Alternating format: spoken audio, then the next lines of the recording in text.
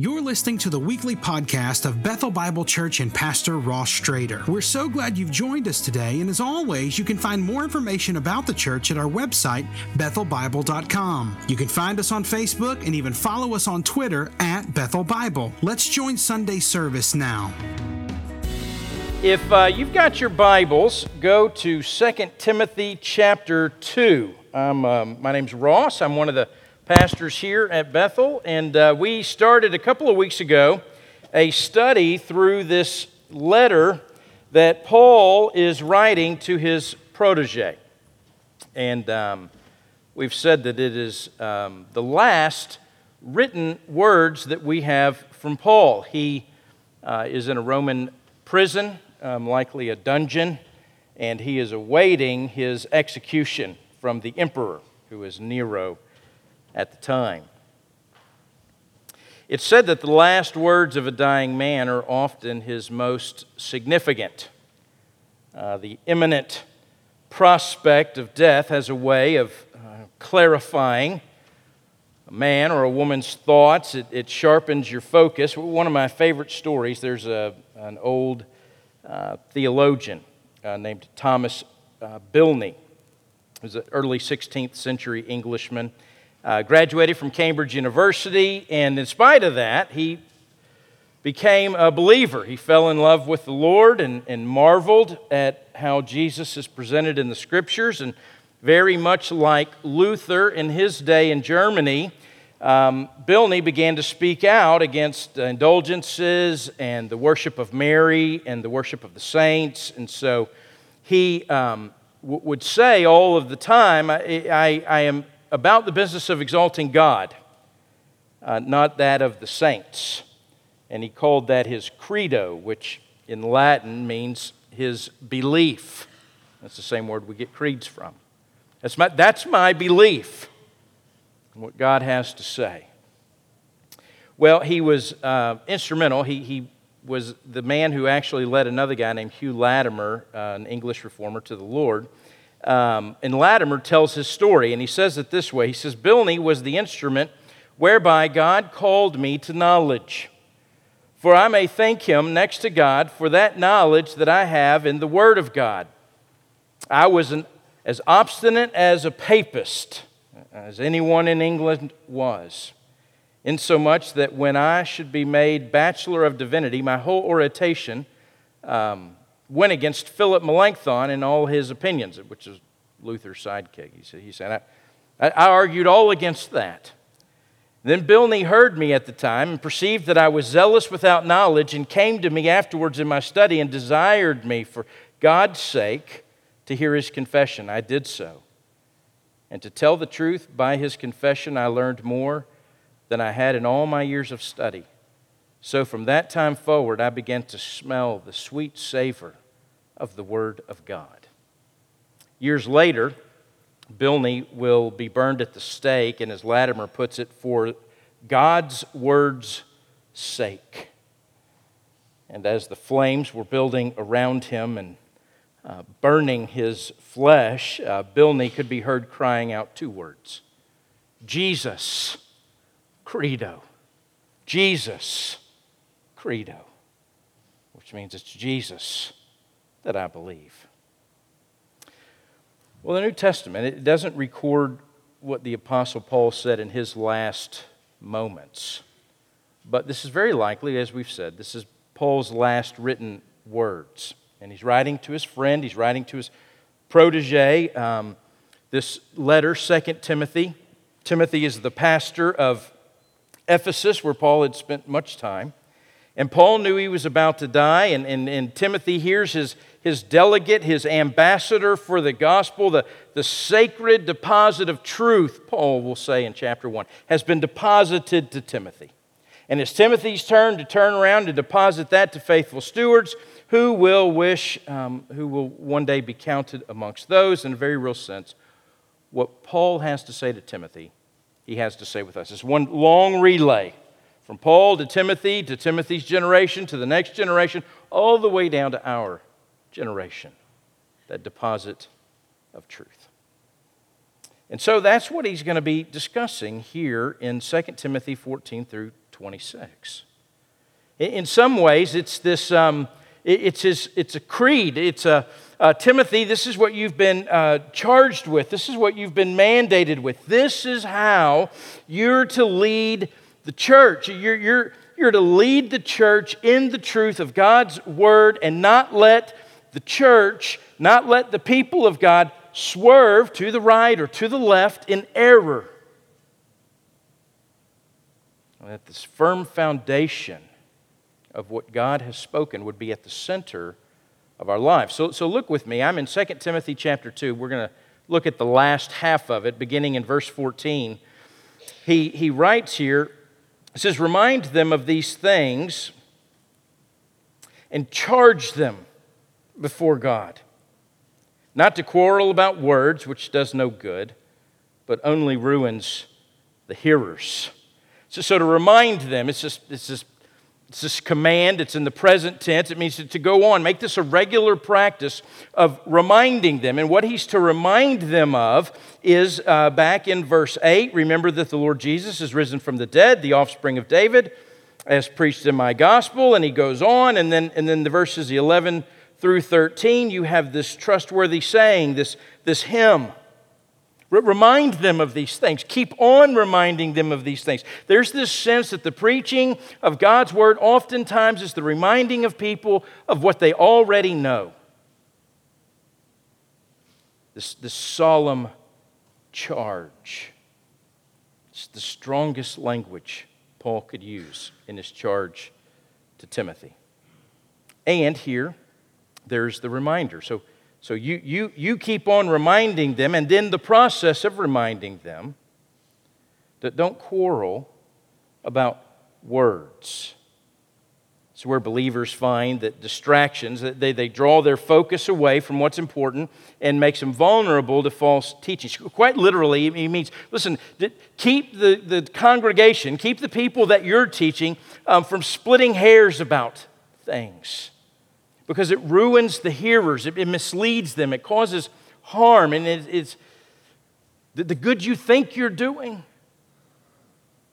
you're not doing. And then in verse 15, he says this, "Do your best to present yourself to God as one approved, a worker who has no need to be ashamed, rightly handling the word of truth." Anybody in here grow up in Awanas? This is your Awana verse. I remember when we were in Dallas, I was in seminary, my oldest daughter at the time, she was 3 or 4 years old. And she was in Awanas, and she had come home from Awanas and had just gotten her jacket and the patches on her little vest thing. And our son, who was a fairly young at the time, he was less than a year, he wasn't walking. He was one of those walker seats, where you bounce around, or they have the wheels on them, they move around, like they pretend walk seat. So he's in there, and she comes in after Awanas that Wednesday evening, and she walks straight up to him and points her finger right in his face and says, "Jay, I'm a cubby, and you're a sinner." And he's never been the same since.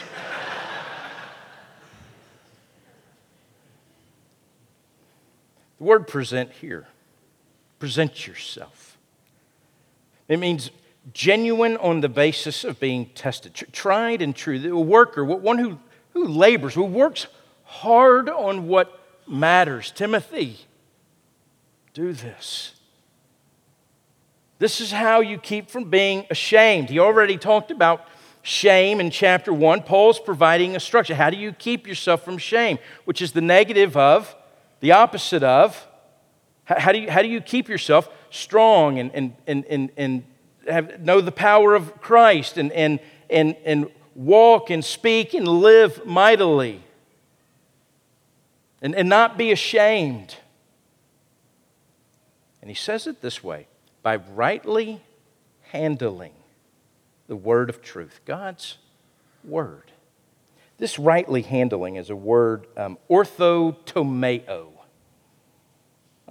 It's not where we get the word tomato from, but orthodox. It it means straight, true.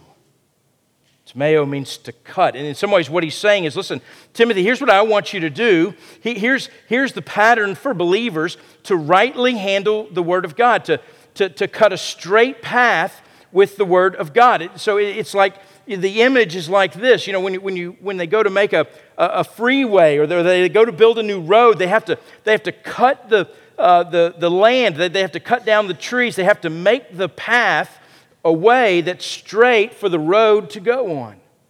Cut a path, Timothy. This is how you live the Christian life. You cut a straight path by rightly dividing the Word of God, by hearing it and by doing it.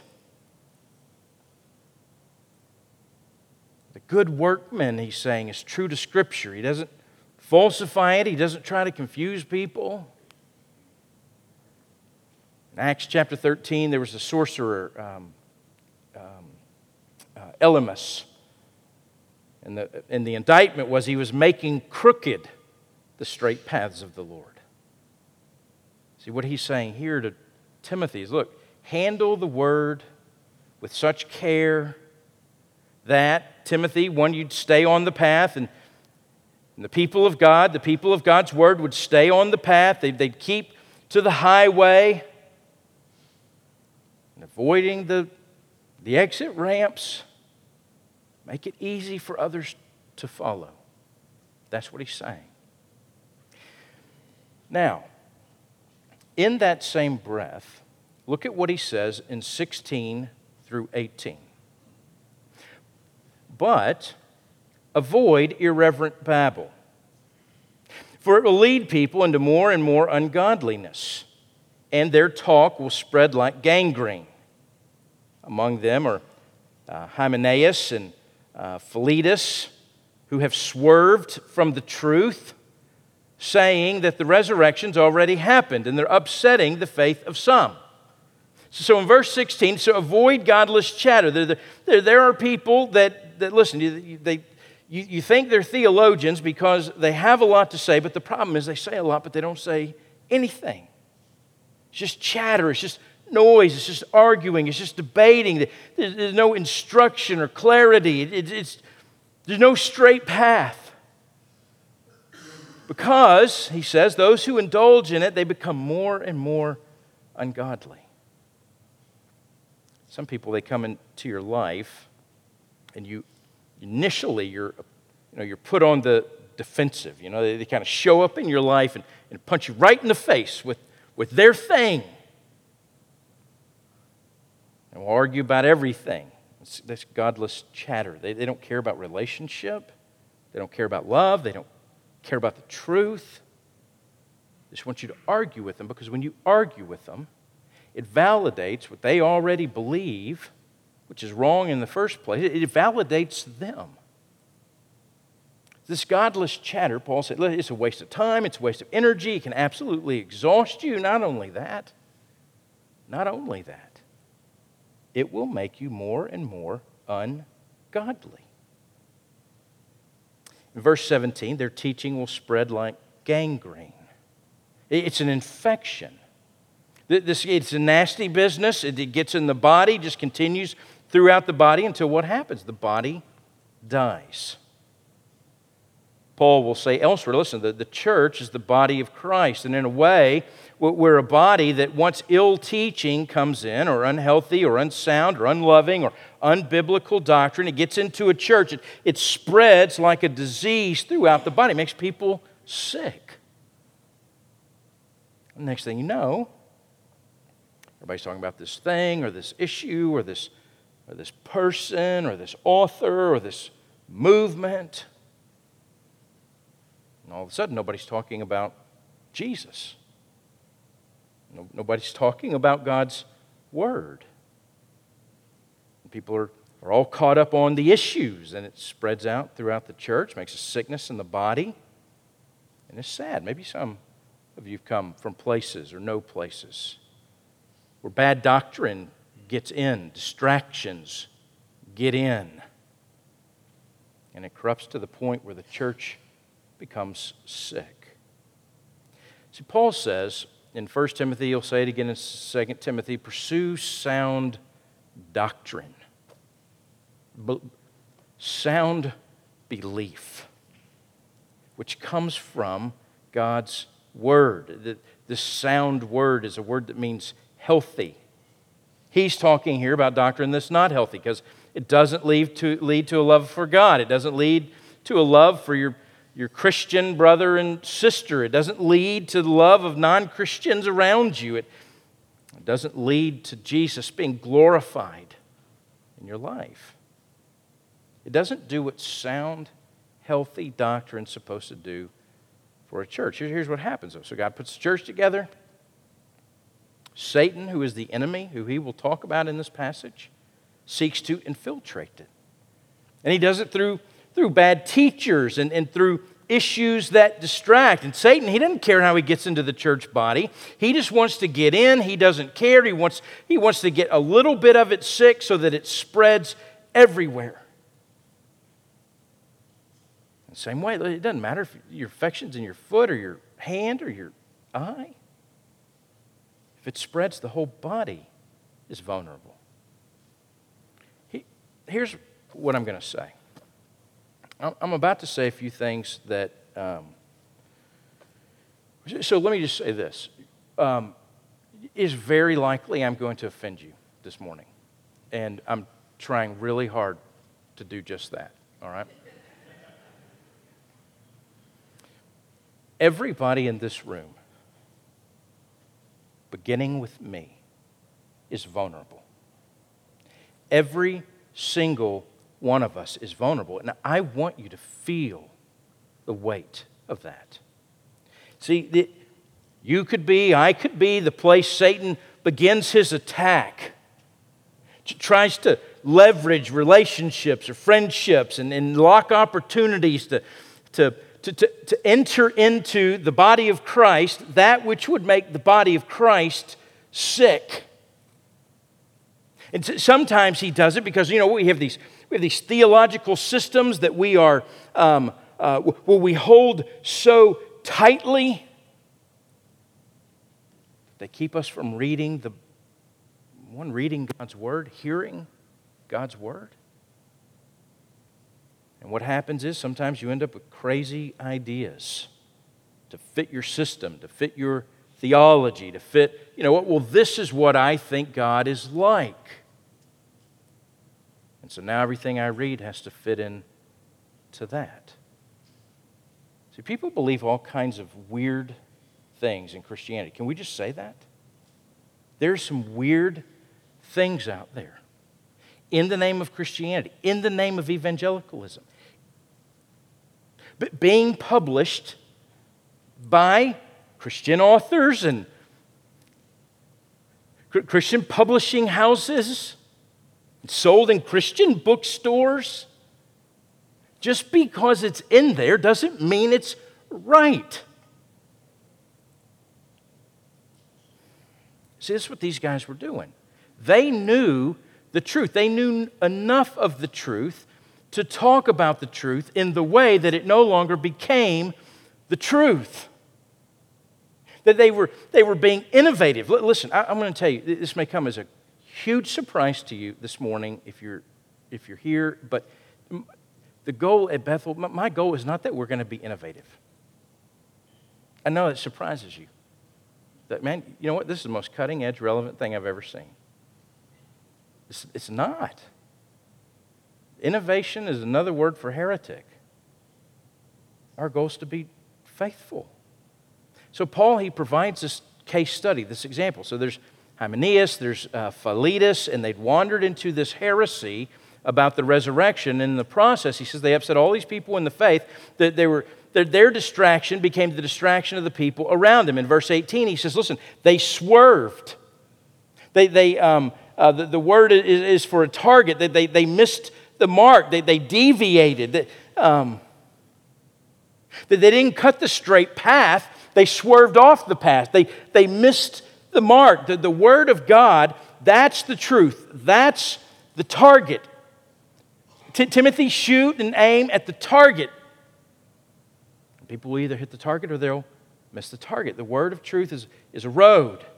Cut the road through the forest. Make the path straight, not crooked. As a result of what Timothy does, as a result of what these men do, the way they teach, others are effective, whether for good or for bad. If you cut the road straight, that's good for people. If you miss the mark, well, that's bad for people. So this regarding this saying the resurrection has already happened. This is instigated by a guy named Hymenaeus. We hear from him before in 1 Timothy. Paul writes about him in the first letter to Timothy, warns him about him. And his buddy back in 1 Timothy was Alexander. He's got a new buddy now, Philetus, and he's teaching this false doctrine.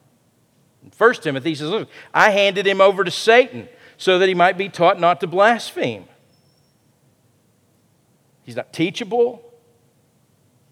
He's infectious. He's ruining people's faith. He's causing problems in this teaching, spreading like gangrene. And everybody's just listening to it's getting sick. So he removed him from the church. Now here's the deal. What he's saying is the resurrection had already taken place. But it wasn't really about Christ's resurrection. He's saying, listen, the final resurrection. They all looked forward to the final resurrection. Hymenaeus is saying, look, the final resurrection already happened. It just happened spiritually to all of us. And everything that the resurrection will bring us at the end, it's already brought us now. Things like health and wealth and prosperity and no suffering and no harm. And the whole issue was, hey, look, if Paul, if he just knew the power of the resurrection now in his life, he wouldn't be in prison.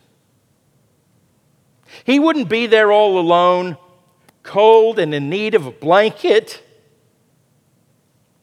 So he begins to teach this, what I think are some of the very early prosperity gospels. And it was, Paul said, gangrene. It was ruining people's faith. Now, there are all kinds of things that end up ruining our faith. So let me ask this question. He's writing about Hymenaeus. He wrote about him in 1 Timothy. He's wrote about him in 2 Timothy. He's not a part of the church anymore, but he's still a problem. So he's still working on the people in the church. And that's what false teachers do. That they leverage any, lingering or remaining relationships they have. They try to convert the people to their way of thinking. And then that goes back into the church. That's how Satan works, to poison a church.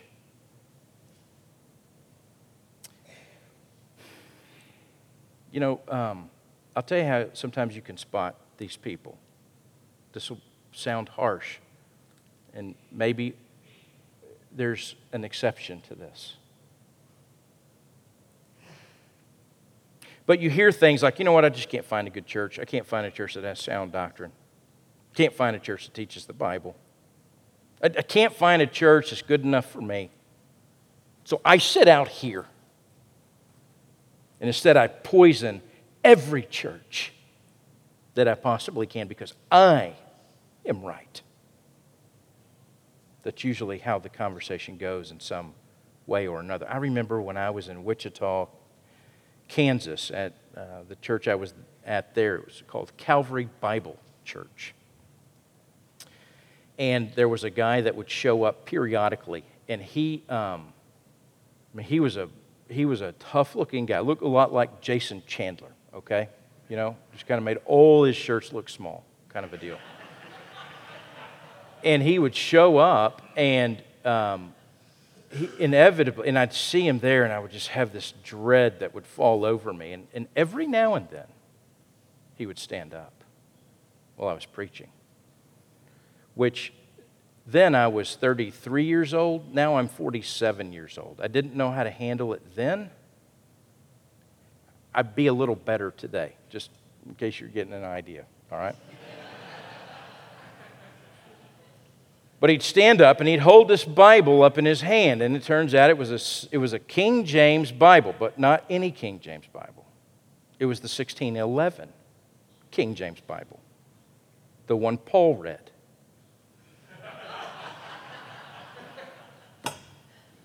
You say, well, listen, I just was confused here. You said you're a Bible church, but you're not preaching from the Bible. Because this is the Bible.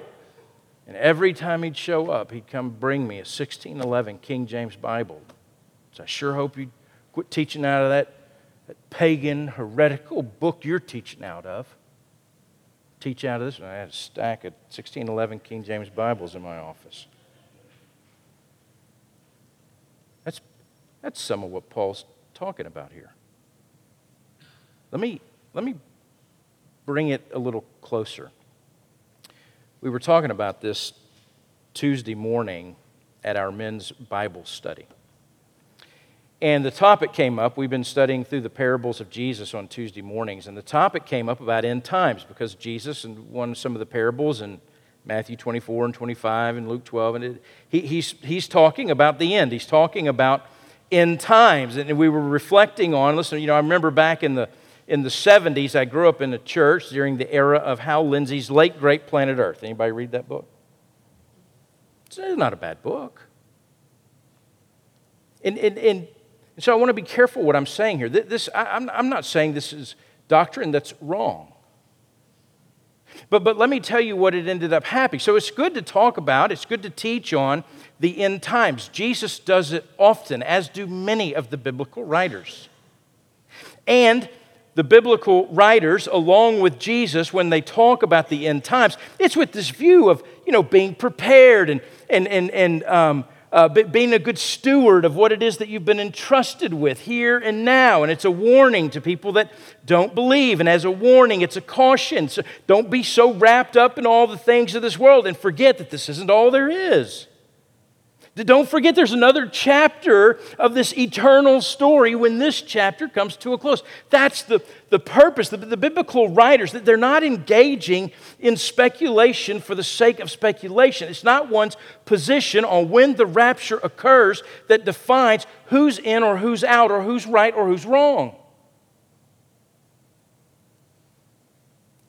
The fact that you're hoping in the coming of Jesus, the resurrection of the saints to new bodies, the age to come, the eternal judgment, the reward of the saints, all of this. That's the theology of the end times that believers affirm and informs our life, our new life, as new creations. That theology in the first century, that Jesus was coming back, there was going to be a resurrection. This isn't all there is. That's what marked you out as a believer. He died, He was buried, He rose again, so we'll rise again. But in the 70s, you look back and listen, it wasn't with ill motive. It was guys that were deeply concerned with and working hard and desiring to rightly interpret God's Word. But there was a moment in this history where I think we got lost in the details. Believers that got sidetracked and distracted by interpretive details, and they forgot the context of the text, of the original author's intent for presenting end-time instruction. But we all felt good because we could defend a certain position or argue for the correctness of our interpretation. All the while, I think, the world pressed on around us and became more and more caught up in the extravagance and materialism of the 80s, the very thing the end times passages were warning us against. Does that make sense? Oh, it's easy to get distracted. Notice verse 19. All right, that's one half of you that I have offended. Just wait. If you're sitting here thinking, what? That didn't offend me. All right. Verse 19, but God's firm foundation stands, bearing this seal. The Lord knows who are His. And let everyone who names the name of the Lord depart from iniquity. So I love, he says, but God's firm foundation, it stands. You know what that firm foundation is? It's what God has revealed. And in some ways, you say, look, the church is going to be okay. It's going to be okay. Look, there's a lot of false teachers. There is. In our day, there's a lot. In their day, there was a lot. But the Lord, He knows who's His. He knows who isn't. And the foundation of the church is Jesus, the ultimate revelation. The Word became flesh and dwelt among us. And that foundation is firm. It is secure. And those who do belong to the Lord, they turn their backs on the wickedness, that they walk away from it. And here's, look, it's not just moral wickedness. It totally is moral wickedness, but it's even more than that. He's likely referring to the, not just morally, our behavior, he's referring to that, but he's also referring about the things we think about, our minds, the thoughts about God. There's a theological wickedness that we can get trapped. You know, somebody saying, you're just telling me something about God that's not biblical. You're telling me things about life with God that aren't biblical. So we as believers say, you know what, we got to be discerning. We turn our back on that. That means you don't read every book there is. You don't get caught up in every website there is. You read good books, but not every book. There's some things that we need to, as believers, just say, you know what? It's not God, not a good use of my time, not a good use of my energy. That person, that book, that idea, that's, you know, we want to love Jesus. We want to study God's Word. We want to help other people study God's Word and love Jesus. And there are things out there that distract us from that. There are things out there that are gangrene. There are things out there that cause a sickness in the body of Christ. We live in a culture that doesn't believe that there's theological error or wickedness. It believes, you know what it believes in? Perspective. So you wouldn't say, well, that's a good perspective or that's a bad perspective. You say everybody's got their own opinion, their own take, their own spin, their own perspective, their own interpretation, their own hermeneutic, which is the way in which you study God's Word, their own angle. Who's to say what's right or what's wrong? Well, as a Christian, you have to, for your own walk with God. And you have to say, you know what, this is a good teacher, this is a good teaching. I learned from them that helps me understand who God is more and who I am rightly. Or this is a bad teacher, so I turn my back on that. You have to be a discerning person.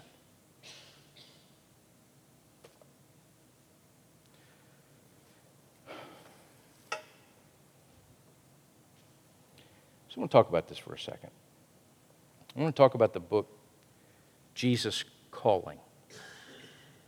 The last time I called something out was Rob Bell, and I got a bunch of emails about it. So if you want to email me, that's fine. I'm Fritz@BethelBible.com.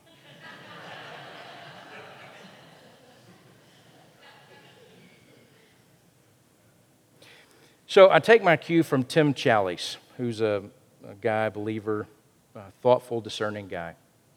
And he says all of this better than I could, so I want to share with you this and know that I'm in full agreement. Sarah Young's Jesus Calling is a phenomenon that shows no signs of slowing down. He says, according to the publisher Thomas Nelson, it continues to grow in units sold each year since it was released and has surpassed 15 million copies sold. He talks about 10 reasons why we should be concerned with it, 10 serious problems with it. I'm just going to give you 3. 1, she claims to speak for God. Far and away, he says, the most troubling aspect of the book is the very premise that Sarah Young hears from Jesus and then dutifully brings the messages to her readers. Jesus' calling makes the boldest, gutsiest, and to my mind, most arrogant claim of any book ever to be considered Christian. The publisher describes the book this way: after many years of writing her own words in her prayer journal, missionary Sarah Young decided to be more attentive to the Savior's voice and begin listening for what he was saying.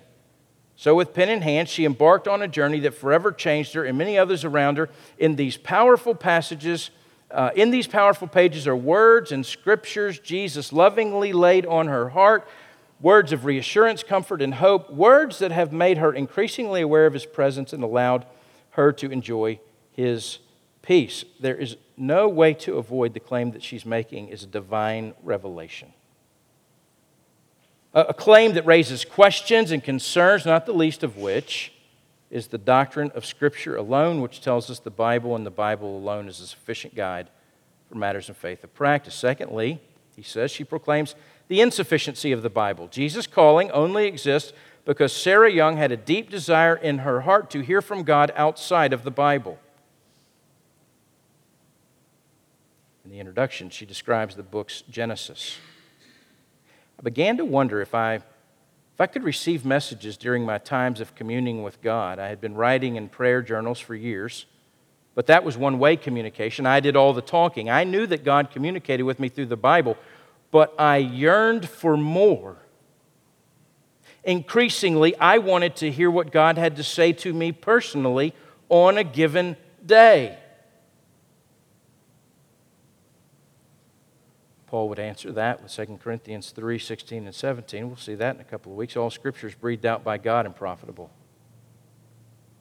for teaching, reproof, correction, training in righteousness, the man of God, so that the man of God may be complete, equipped for every good work. Biblically, there's no category for what she provides as the heart and soul of her book. Finally, the seventh one. Or the third one, it's his seventh one. Her emphasis does not match the Bible's. Young's emphasis in Jesus' calling is markedly different than the emphasis of the Bible. For example, she speaks seldom of sin and repentance, even less of Christ's work on the cross. Michael Horton, another guy, says, in terms of content, the message is reducible to one point. Trust me more in daily dependence, and you'll enjoy my present. While this is not necessarily unbiblical or inappropriate, it hardly matches the thrust of the Bible, which always pushes toward and flows from the gospel of Jesus Christ. It takes 61 pages to mention Christ dying for sins, 232 pages for the next reference of Christ.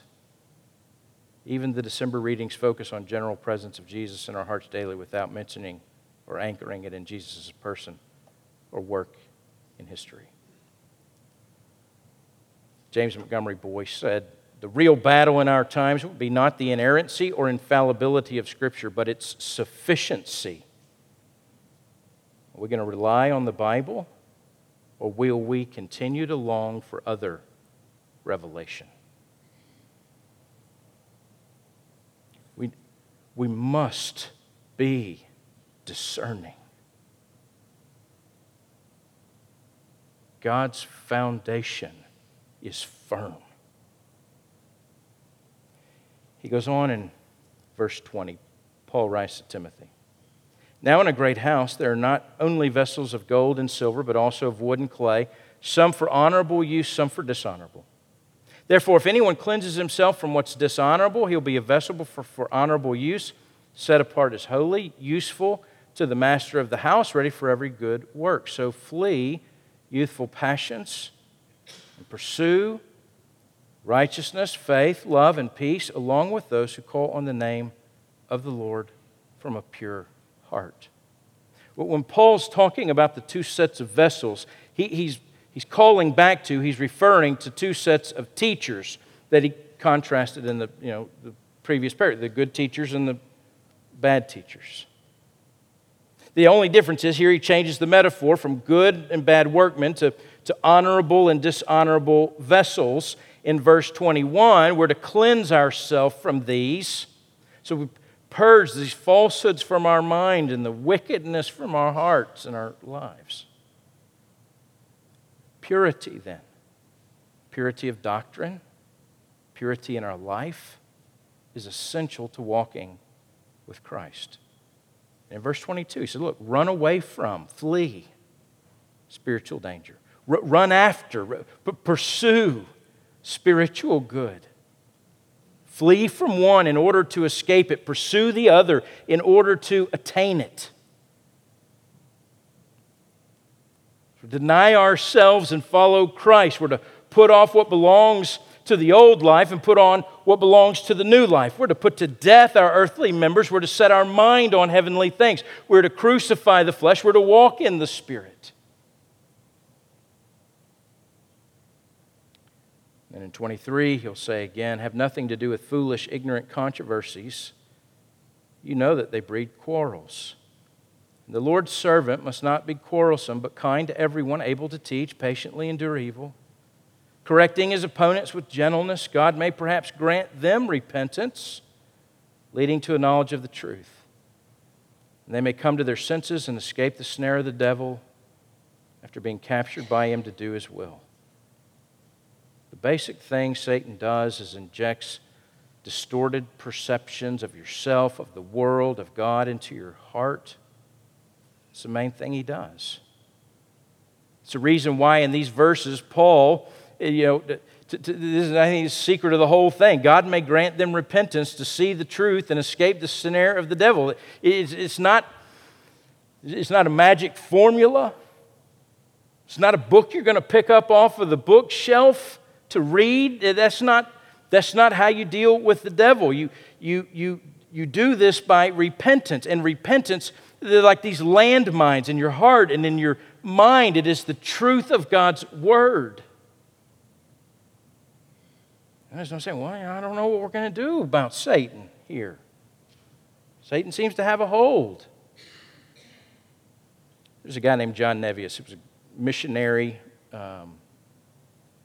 He's one of the people who started the great movement of church planting in Korea. Took Korea from being 0.1% of Christianity to 25-30% in just decades. And he talks about meeting a lot of demon possession on the field and demonic oppression on the field. And he said this, he said, in the early days I used to do hocus pocus. I used to exercise. I used to draw rings around. I used to say, in the blood of Jesus, in the name of Jesus. And one day I took out my Bible and I started reading the Scripture. I just started planting the truth. And boom, boom, boom. Saw an awful lot more wonderful results than before. The power of the truth, of the revealed Word of God that exalts the name of His Son, Jesus, brings men and women and children to salvation.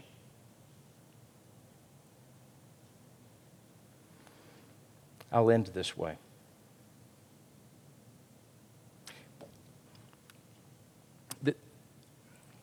The great martyrs of the faith, they died, by and large, for their beliefs, not for their behavior. To be sure, their behavior conformed to their beliefs for the most part. But they didn't suffer martyrdom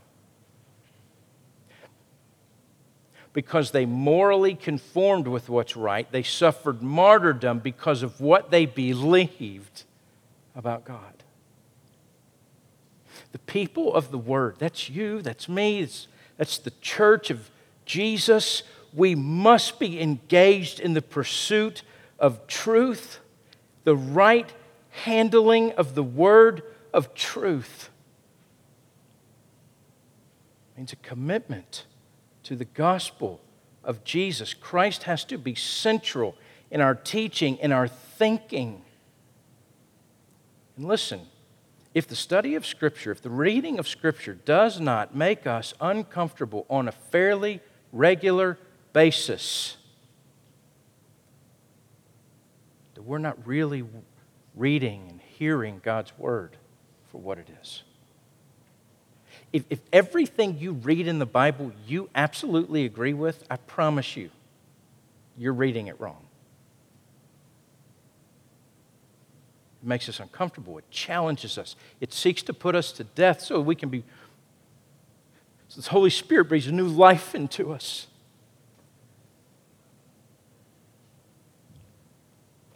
Say these are Paul's dying words. What are your dying words? What will be the gasping confession of a believer that's not ashamed? Thomas Bilney's last words, Jesus, credo, I believe. That's Paul's hope for Timothy and the church that Timothy leads, and every church for the last 2,000 years, including ours. Where do you go for truth? If you would you bow with me? Let's pray. Father, we come to you. I thank you for these